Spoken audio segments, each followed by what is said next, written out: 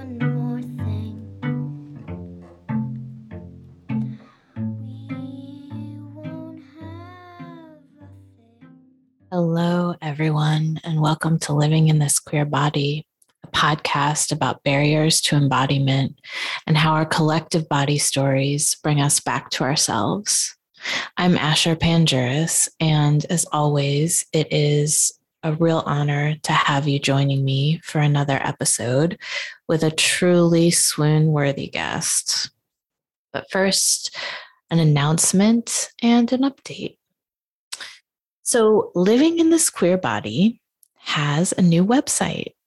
It's the same address, livinginthisquarebody.com.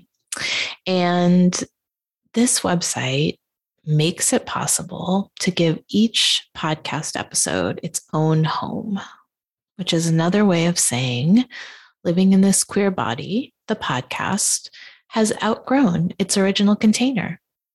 And it has grown into a more expansive project, one that I hope to continue to produce for a long time.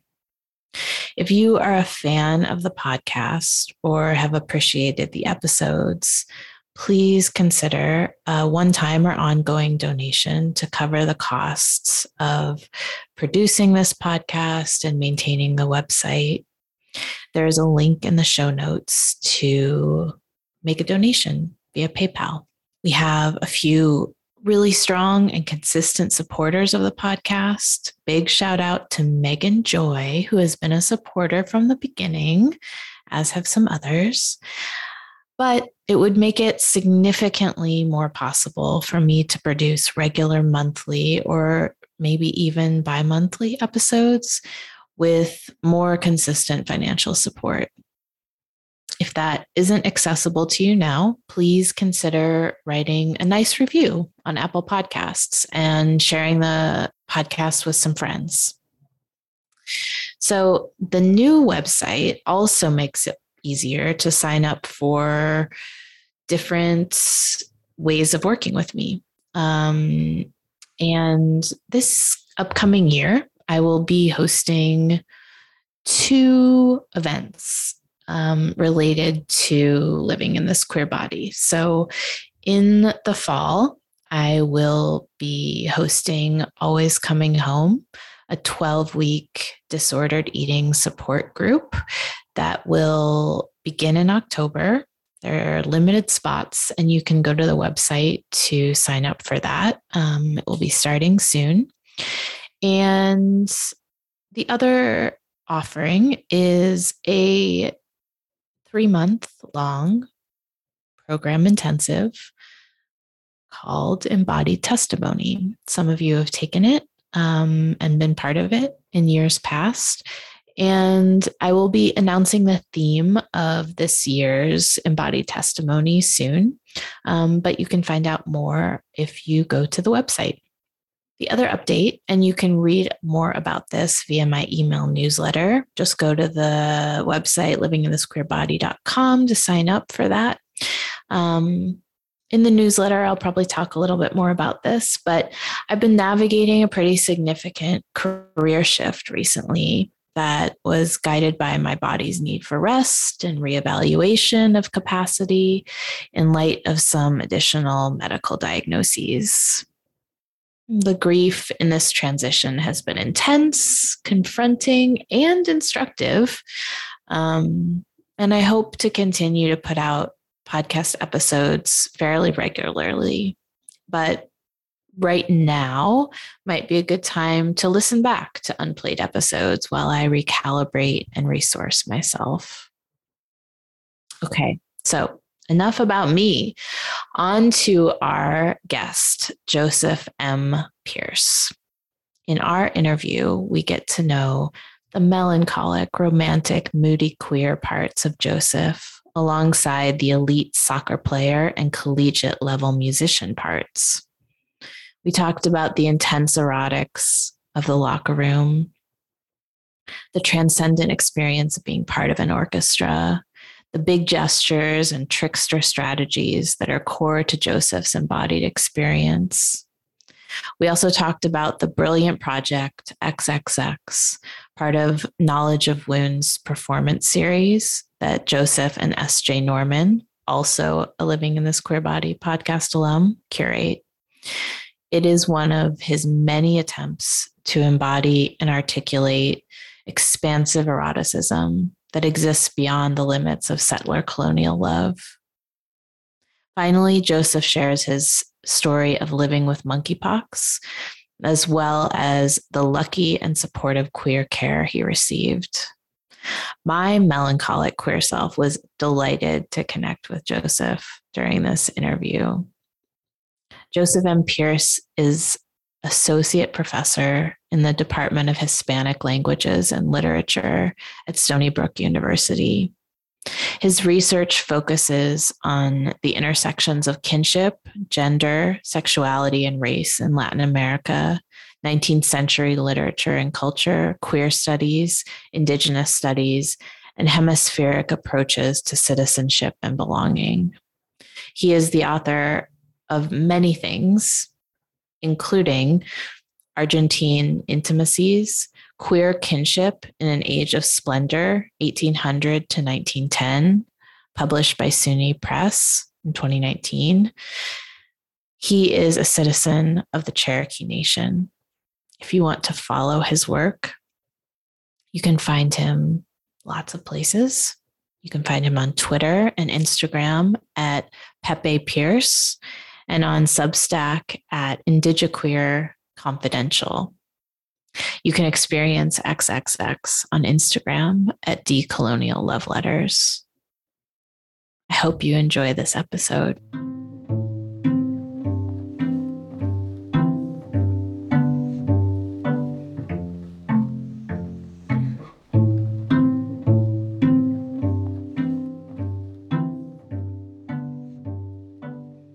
Joseph, thank you so much for joining me today. I've really admired your work from what I know of it. And you've been on my, ideal podcast guest list for quite some time. So this is really, it's really nice to be talking with you today. So thank you for coming.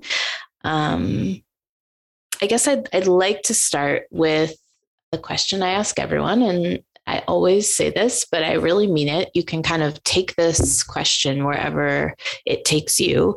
And maybe what you can do is reflect on one of your earliest memories of being in a body, being in your body, or learning about what it meant to have a body. Hi. Thank you for having me. I'm grateful for the invitation, and the first thing that is coming to mind about this is that in my youth, I was very involved in sports. I played soccer my whole life and was very dedicated, and I played in select teams and in the Olympic development program, and I played in college. So I played at a fairly high level for a long time. And it's making me think of movement and being kind of on a field with other people and running around after a ball, but also the way that for me that was always part of how I imagined myself moving.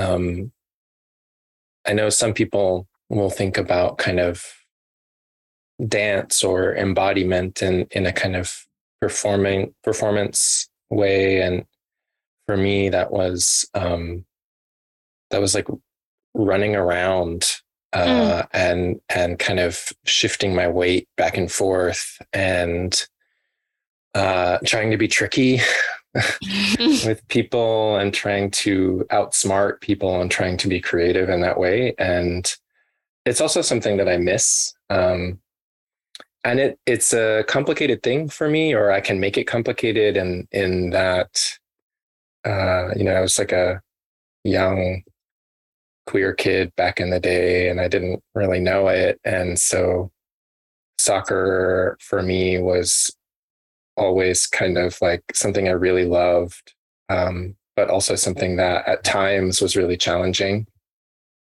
to be playing around, in the 80s and 90s, in South Texas was, there was a lot of homophobia and there was a lot of this kind of, at the same time, like really intense eroticism.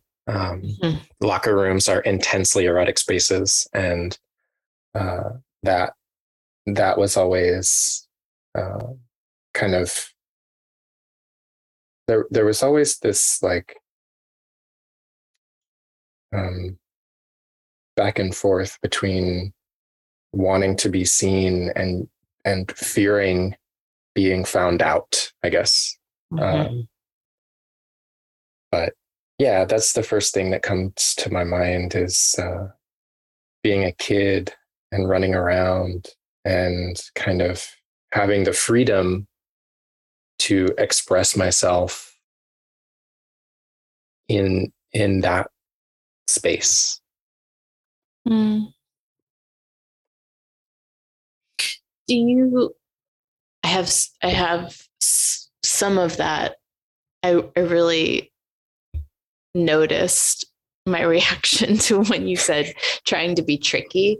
I feel like I just had a conversation with my partner the other day about my relationship to being an athlete, a queer, not aware of it, young person who is an athlete and missing it actually too. But also remembering that part of what I loved about it was kind of being tricky or outsmarting people. And that was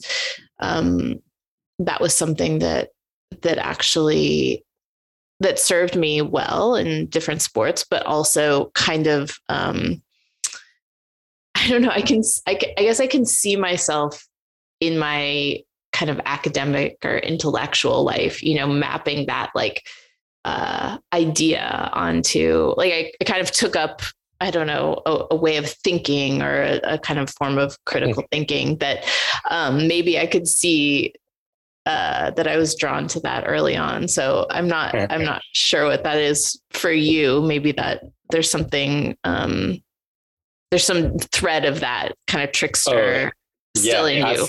I've totally thought about this. I mean, I think I was a romantic soccer player. Like I, in the sense that I was interested in big gestures, and I was interested in kind of really delightful turns of motion that in a way that I think is also reflected in the type of academic that I've become. And I don't know if someone, 30 years from now is going to be like, well, Pierce was kind of a romantic soccer player who was also kind of lazy. Yes, totally. Totally. And sometimes I would try to kind of make up for that by like, the kind of,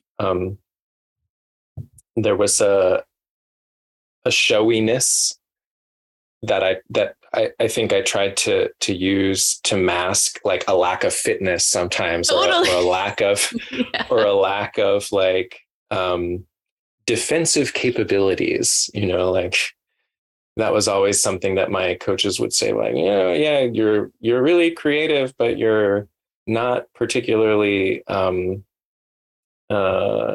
steady.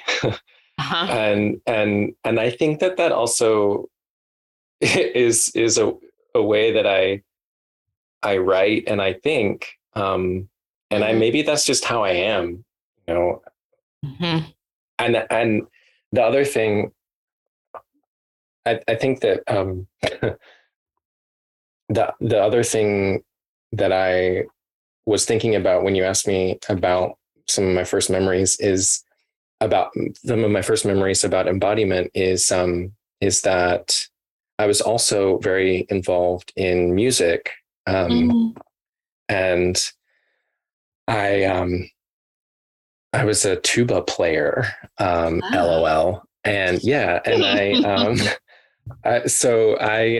but I was also like very good at it, and I played in the all-state band, and I actually had a scholarship to play music in college, and so I played in the orchestra in college, and then Hmm. all of these things, and um, but I was also a very romantic musician, Hmm. and that's something that um, I don't really do very much anymore, but when I was doing that, it was always a kind of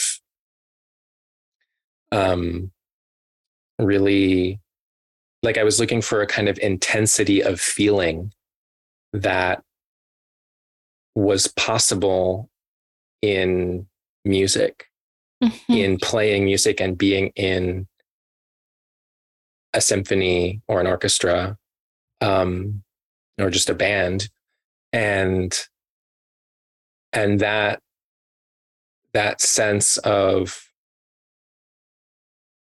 embodiment, but also like I'm gesturing, like I'm lifting myself out of my own body, because I Mm. think for me music was also a way of um, there was like an effervescence that came w- in some fleeting moments when you were kind of outside. I was kind of outside of my own body, and I can remember that very specifically, a kind of transcendence, and it doesn't happen very often, and I don't know that I can name more than a couple times when that happened, but um, I think if playing, because when I was growing up, those were the two things, right? Like I was very sporty Spice, and then I was in I was in music, and Mhm. then I was doing academic stuff, and I was always just like running back and forth between rehearsal and practice and studying and repeat over and over and over again. I never had any time for anything. So I didn't have too much of a social life, because I was always just like, you know, going back and forth between my different like activities, Mhm. that like in junior high and high school. And then even in college, like in college, I was, always going back and forth between rehearsal and practice and, and studying. And, um, and I don't know, I don't know where I'm going with this, other than I that I'm grateful for the invitation to think about something that I don't often talk about, actually, which is that um, a lot of the the feeling that I try to um, imbue in a lot of my academic work is a feeling that I also remember from playing music and from um, gesturing in a musical vocabulary that I think also is part of the gestural vocabulary of a sport like soccer, which is very much about balance and Mhm. um, uh, form, technique. Mhm. So, like for me, these things are all related, but they're kind of related in my mind. and in my body, and I don't ever really talk about it. So I feel like Mhm. I feel like I've opened this up big time confessional moment for me. Well, I mean, I guess there's something about the word nostalgia maybe isn't quite right, but, to have, I think about this sometimes, the idea of, the reference points that we kind of hold in our bodies. And sometimes the reference points are of experiences. I mean, as a therapist, unfortunately, I often, maybe not unfortunately, but just one of the realms that I kind of operate in is working with and being with other people's traumatic memories, so difficult experiences in their bodies. That's not all of what I do, and that's not all of what I experience myself in my life. But I do think that it's it's just striking to me that you're kind of referencing a whole world of um, experiences that you had in your body or within your body that are pretty potent. Maybe they're not always available to you in conscious memory, but it seems like they're very potent memories of what it felt like to kind of reside in these spaces. And you said maybe this is just how I am, and uh, possibly it is. I wonder if there's something, if it reminds you of something beyond just, kind of something you experienced in your youth, if it's feels like it is connected to a lineage or like a kind of maybe some sort of like ghostly ancestral person, or I don't know. I guess the reason I'm asking that is just to say that it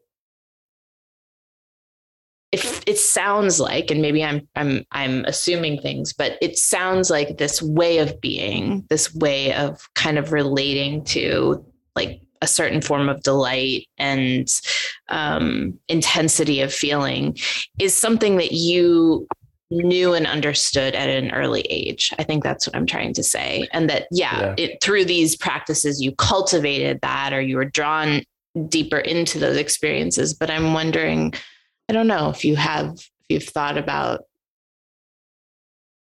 Oh, I have. Yes. Yeah.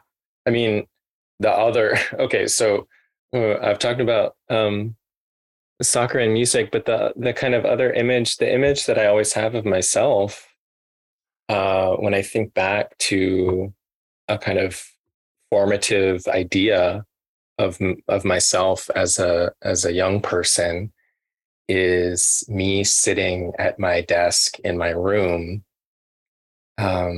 writing sappy poetry, while outside, it's always like this outside, it is really overcast and kind of moody and not quite stormy, but everything is gray. And I mean, I grew up in a town called Corpus Christi in South Texas, which is on the Gulf Coast, and it can be very moody, a very moody place, especially kind of in the fall and in the winter. It can be gray, and there's storms that come in, and I would sit in my room at night and like try to be a poet.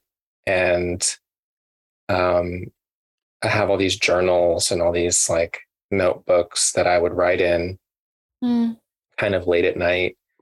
And it, when I think back to that moment, it's always that kind of, not nostalgia so much as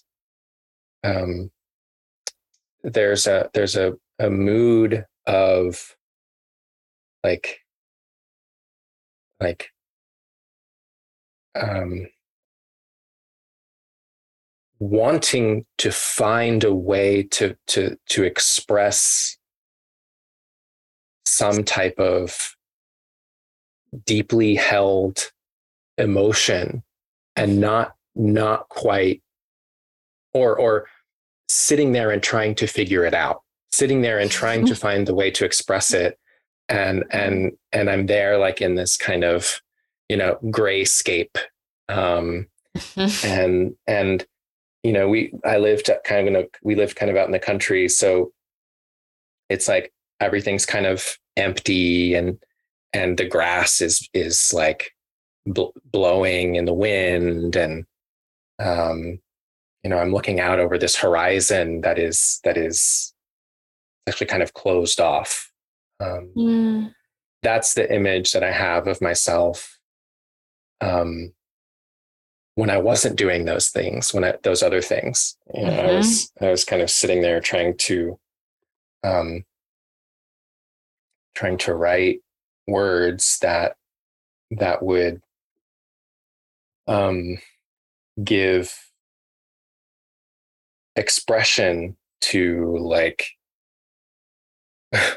girl, you're a queer down here and you're trying to figure it out, and like you're moody and like you don't know what's going on, but like here you are.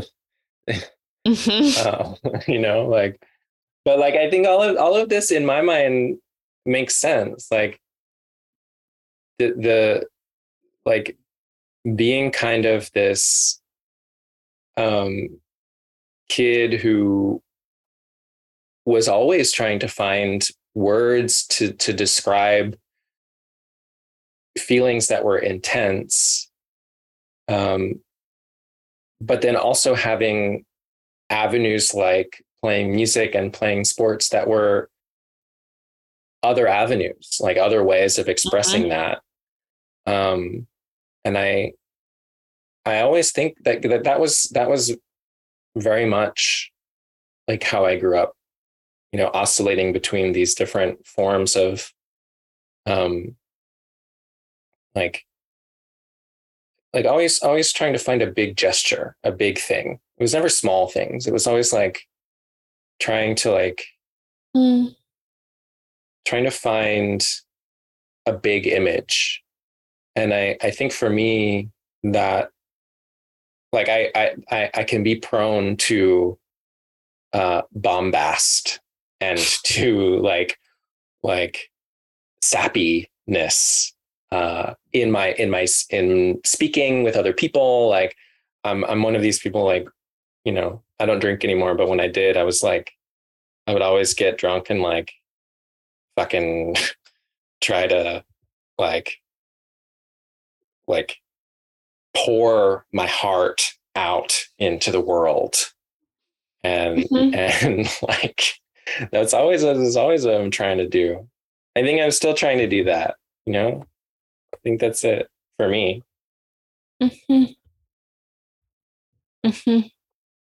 Yeah, there's a continuity to that has stayed with you. To hear you say that, we don't know one another. I know about your work, and I've experienced some of your work, but I guess it saying that certainly doesn't surprise me. I think that was one of the aspects of, the project that you kind of did, the letter writing project through Knowledge of Wounds. That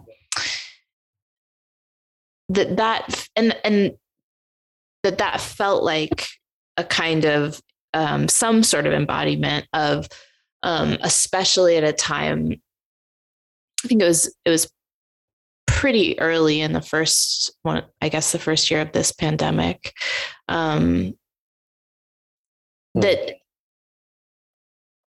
there was, so I guess that's what was so compelling to me, is what I'm trying to say. That was so compelling, is the kind of searching for the words or the ways to express really deep feelings and doing it in public. And maybe if you could talk a little bit about that project and how that felt for you, how it fits into this kind of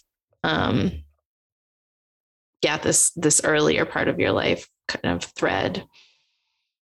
Yeah, I mean, so in 2020, I was in Sydney for the Sydney Biennale, and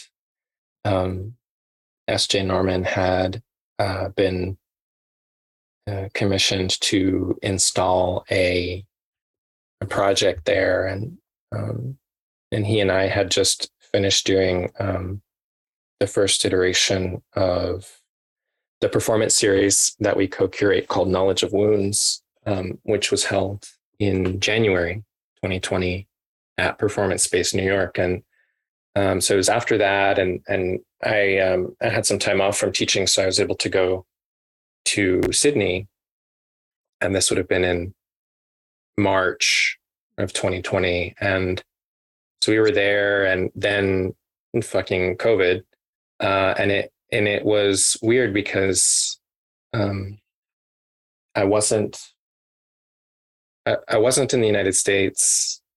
I wasn't in New York when it really started to get bad. And so I kind of didn't imagine that it was as bad as it was. And then the US State Department said that the United States was maybe going to close its borders, and Australia said it was going to close its borders. And if you wanted to come back to the United States, you needed to do it like right away. So it took some convincing. My partner basically gave me an ultimatum, which I'm glad in hindsight that he did. But I was just sort of thinking like, oh, maybe I'll just stay and hang out in Australia for another couple of weeks and it'll be fine. But LOL, no, 3 years later, here we are. And so I had to leave Sydney very quickly, like from one day to the next. And, SJ and I had been doing a lot, like going around and seeing people and going to the Biennale, and he had installed the work, and I was like there kind of collaborating and sort of supporting what he was doing, and then I had to leave, and it was very traumatic in that moment, and it was really hard. And then when I was back in the US, it was, I arrived in New York and it was scary. It was the very early times where, people were like, there was nobody in the streets, and people were walking down the middle of the streets because there were no cars, and it was curfew, and it was bodies were being put in refrigerated trucks. And it was just like, it was very scary. And that's what I arrived to. And so I was in New York, and a little bit of time passed, and SJ was still stuck in Sydney and couldn't leave. And we decided to try to kind of work through it in this series of letters for this project called XXX that that we sort of performed on Instagram. So we created an Instagram account for that purpose, and we wrote each other a series of love letters, and it was a way of being connected across space and time in that really challenging moment. And he wrote a letter, and then I read his letter to me, and I wrote a letter, and he read my letter to him, and we would read it at sunset, respectively, in New York and Sydney, which was basically like, the morning in New York was around sunset in Sydney, and vice versa. And so we did that for about a week, and we keep, and it's funny to think about it now, because SJ actually just came back to New York. He was finally has been able to come here, and we just saw each other for the first time, like a few days ago. And it was wild. I mean, we have such an intense and a beautiful partnership and relationship that is both, work, but way more than that, and affective and kinship and ancestral. And so, yeah, that project was kind of a way of, from my perspective at least, trying to not just make sense of the moment, but to find a way to embody across in a way that, in the only way that we could, really. And so, yeah, what we devised, because we both love the epistolary form, and so we decided to do it that way. And I think we both still have designs of carrying on that project at some point in the future. And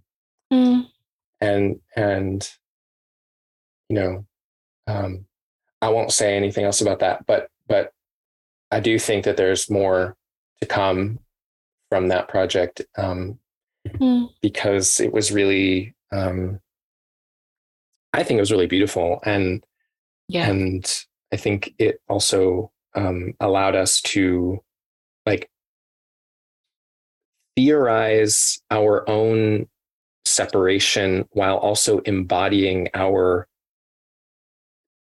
intimate connection. Like, excuse the like paradox there, but it was kind of like, how do we connect through writing and reading each other as reading and writing each other? Like, I think that was kind of the premise behind it,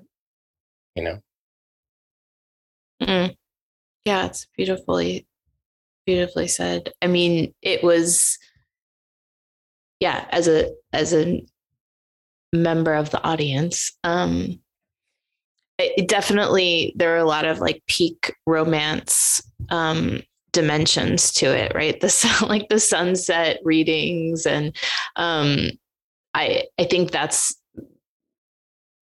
one of the, and just the form itself is really, I think it seemed as if the two of you were it's a well-suited form for the both of you, and very romantic in that kind of searching way. And when you were describing the image, the formative kind of image of you in South Texas, sitting with the turbulent sky, the gray turbulent sky, like, searching with the poetry, I guess, it seems like there's a kind of real continuity in some ways. But also I'm I imagine, nodding. Yes, I imagine also some significant differences, namely, one of them being that they're, to put this very broadly, your queerness is not, something that you, I guess, is something that you have language for. and also a type of love that isn't just like settler colonial romantic love, but which is much bigger and more dynamic than that. I think that's the thing that I really love about that project, and why I want to return to it actually is that SJ and I both think and write about love in different ways, and we're both interested in an expansive type of eroticism that is not limited to the strictures of colonial romantic love. And I think that that's one of the things that the XXX project really explores, and opens up. And that's something that is kind of a lifelong project. And if I think back, maybe that's something that I've always been interested in trying to figure out, not what is love, but what does it mean to be attached to another person, and what do those attachments produce in my body and in the body of someone else, and can we find language to voice what that means or what that feels like. And that's also poetics, right? Like, so yeah. Yeah. Yeah. No, I think that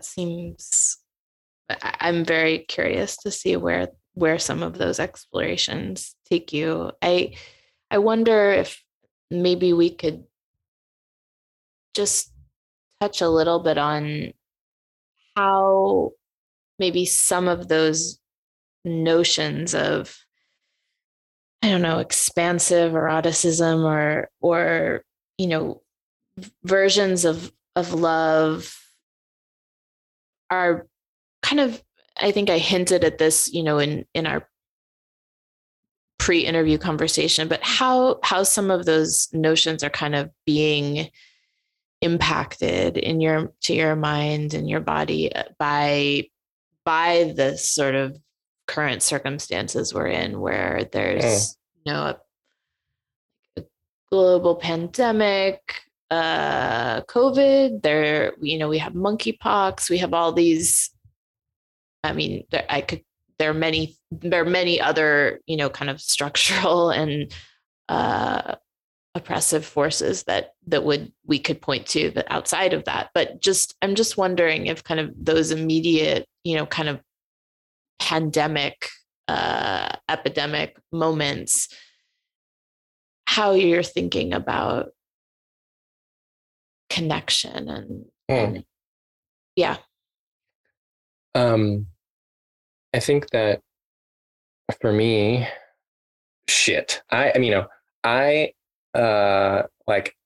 I've just gotten over monkeypox, right? Like I had monkeypox, and that was a really kind of harrowing experience. And I've been trying to write about it and talk about it, and help, from my own experience, sort of describe what it was like to try to navigate accessing care and accessing information. And it's what I keep on trying to figure out how to say is that a lot of the reactions to at least monkeypox, I think it's different than, first of all, I don't really like the comparisons between monkeypox and HIV. I think they're very different. And I also don't think that it's really appropriate to make a connection between monkeypox and COVID. They're also very different in terms of what it does to your body, in terms of the populations that are involved, and in terms of like the way that it is transmitted and the types of discourses surrounding it. So what I've been trying to do and think is like, how do we find a way to care for each other amidst a pandemic or an epidemic, amidst a crisis, while not losing sight of the core desire that enlivens our relationships? Because a lot of what people are saying is like, okay, like just stop having sex, or let's be celibate, or let's abstain from this, that, or the other. And it really runs the risk of pathologizing eroticism, period. And secondly, legislating queer behavior in a way that we know is always going to have the effect of curtailing the possibilities for life that queer people, and particularly queer people of color, have in this world. It's too simple. It's a facile argument to say that individual behaviors, changing individual behaviors, is the answer to the monkeypox epidemic. Sure, it makes sense to take care of yourself in a way that is holding true to what your life looks like, to what your circumstances are, to what your body is okay with, to what you need and feel. But at the same time, once we start to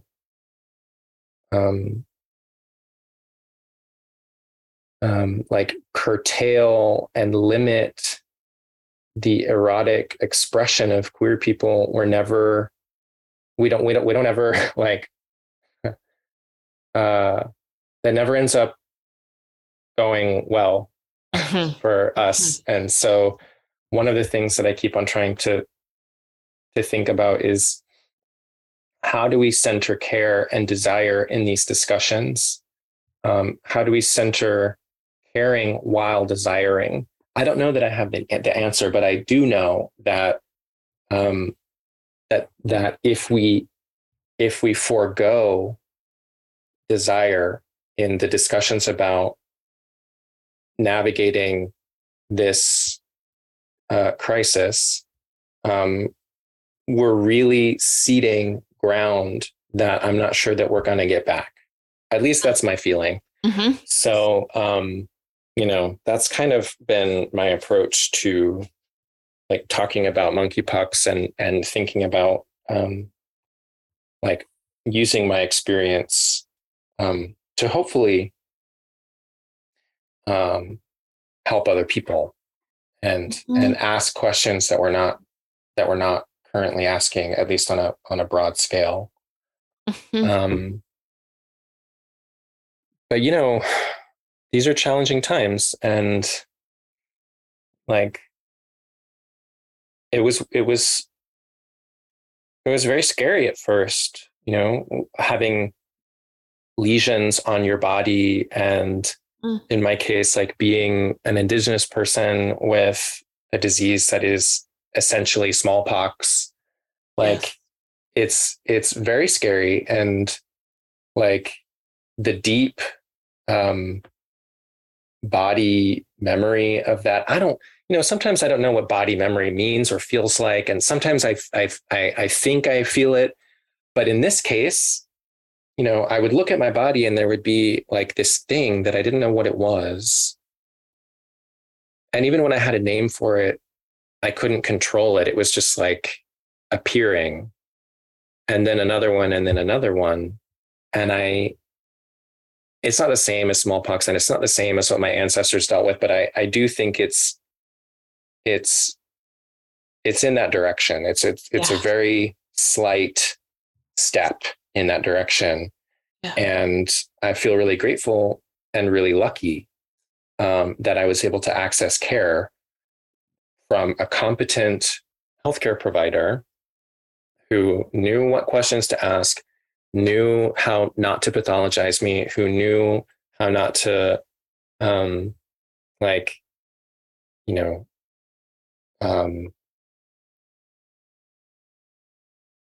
stigmatize my life.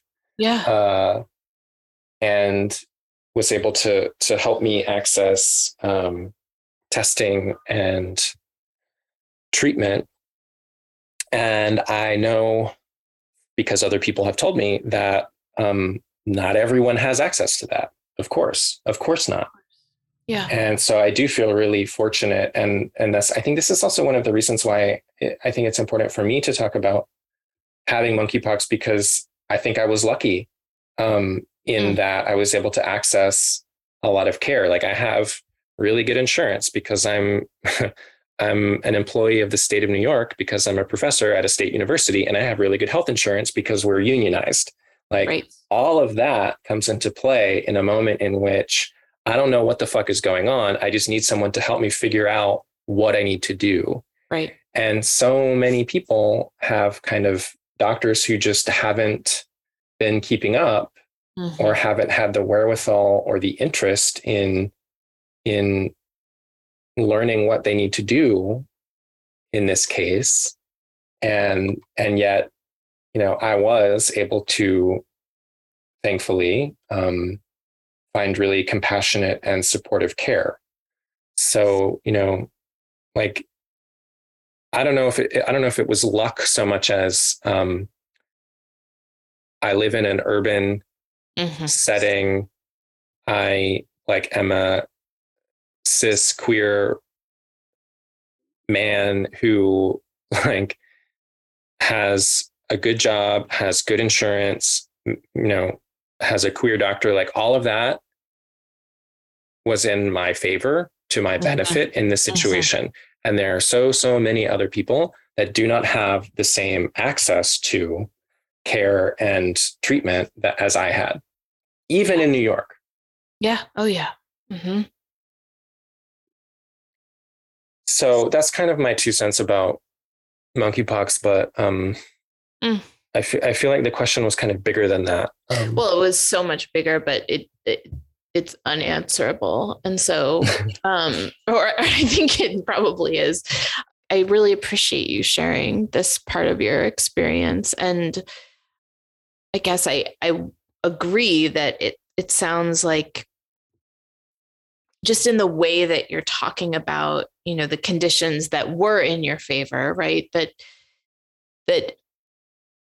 in a way that is the care. Not in a way, it is not maybe not even close to the care that we deserve, right? And that it's there's so much scarcity around that level of support. And so to kind of think about monkeypox as something that is being addressed with, disinterested, just a totally dysfunctional and disinterested healthcare system that privileges certain bodies and not others. And, I think you're right. Like, it is really powerful for you in particular to talk about your experiences, and kind of gives us, in some ways, is unfortunately maybe like an aspirational vision for how care bodies can be cared for in this moment. But it is it is helpful to hear, it is helpful to hear, and to put that story out there, or your experience out there, in all of that complexity, just because you received hopefully more than adequate and attuned care from a queer provider, and all of that, it doesn't mitigate really at all. I don't think, I would imagine, the kind of experience of fear that you described, and the kind of connections to your ancestral like linking that Yeah. you it felt in your body, whatever that means. Exactly. I know what you Yeah. mean by that, like kind of question of what does that actually feel like? But the knowing, there was a knowing, there's a Yeah. recognition, and I don't think it can mitigate that. But I sure am glad that you did get that kind of care. Yeah. Yeah. Me too. I mean, I think shouldn't it be shouldn't that be like the baseline? You Oh know, yeah. like I Yeah. think about that and I'm like, you know, I'm surprised that I was fortunate enough, and right, like surprise, fortunate, Mhm. right? Mhm. Like it shouldn't be that that I'm lucky enough, fortunate enough, like at this point, like, you know, job stability, middle class enough Yeah. to have access to what is a basic understanding of what I need as a patient in a crisis. Yeah. Like Yeah. that should just be normal. But we live in the United States and it's not. Yeah. Nowhere near. But Yeah. Hmm. Hmm. Yeah. Well, I wish we could talk about a lot more, and maybe we will at some point. But for now, I think mm, we have to kind of wind down. I wanted to ask you, I know you probably have, well, I imagine you have many things that are kind of percolating for you, but is there a good way for folks who are interested, who are listening and tuning in, who are interested in kind of connecting with you and the work the wide range of a kind of work that you put out in the world? mm. Yeah. I'm out there on Twitter being argumentative with people. Okay. So you can reach me there at Pepe Pierce. Uh, I feel like I have to justify that too. Like Pepe is a nickname that people gave me when I was young and living in Argentina, and so Mhm. it's just kind of stuck. And I don't know if I had to redo all my social media, maybe I wouldn't use it, but whatever, it's cool. Like everyone in Argentina calls me Pepe, and it's fine. Um, but yeah, so that, and if you want to see the project that we talked about earlier, XXX, that is available on Instagram at Decolonial Love Letters, Mhm. and it's also connected through my personal Instagram, which is also Pepe Pierce. And one thing that I've been trying out recently is writing little things on Substack, which is, I Hmm. guess, like a blog. Yeah. All the So I've rage. Yeah. New thing. kind of been like anytime, like I just a chapter that I wrote for an edited book just came out. The book just came out, and this chapter is about adoption and Hmm. kinstellations. Kinstellations is a term that Karen Recollet, Cree scholar Karen Recollet, develops, and I think along with Karen and Emily Johnson, the choreographer Hmm. um, and dancer, um, as a way of trying to make sense of some of these ruptures of colonialism, the feeling and the embodiment of being uh, disconnected from kin. Um, Hmm.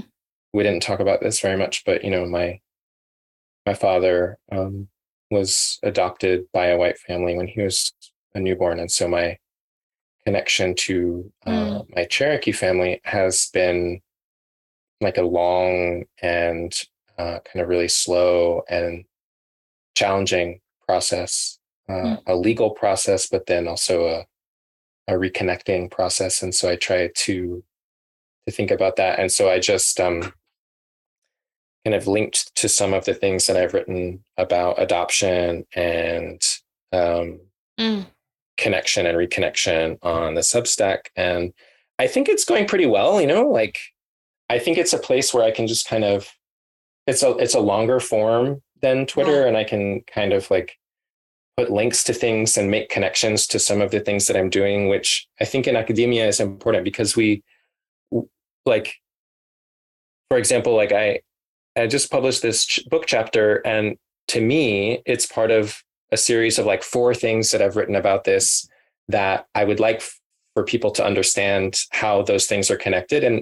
And like, if you just see the book chapter, you may not like understand that it's part of like a series of things that I've been trying to figure out about adoption and kinship. So I'm finding that the Substack is a really good way to kind of just like put out like kind of how some of the things that I've been doing are connected. So there's that too. Yeah, those things. Amazing. No, that's wonderful. Thank you for sharing that.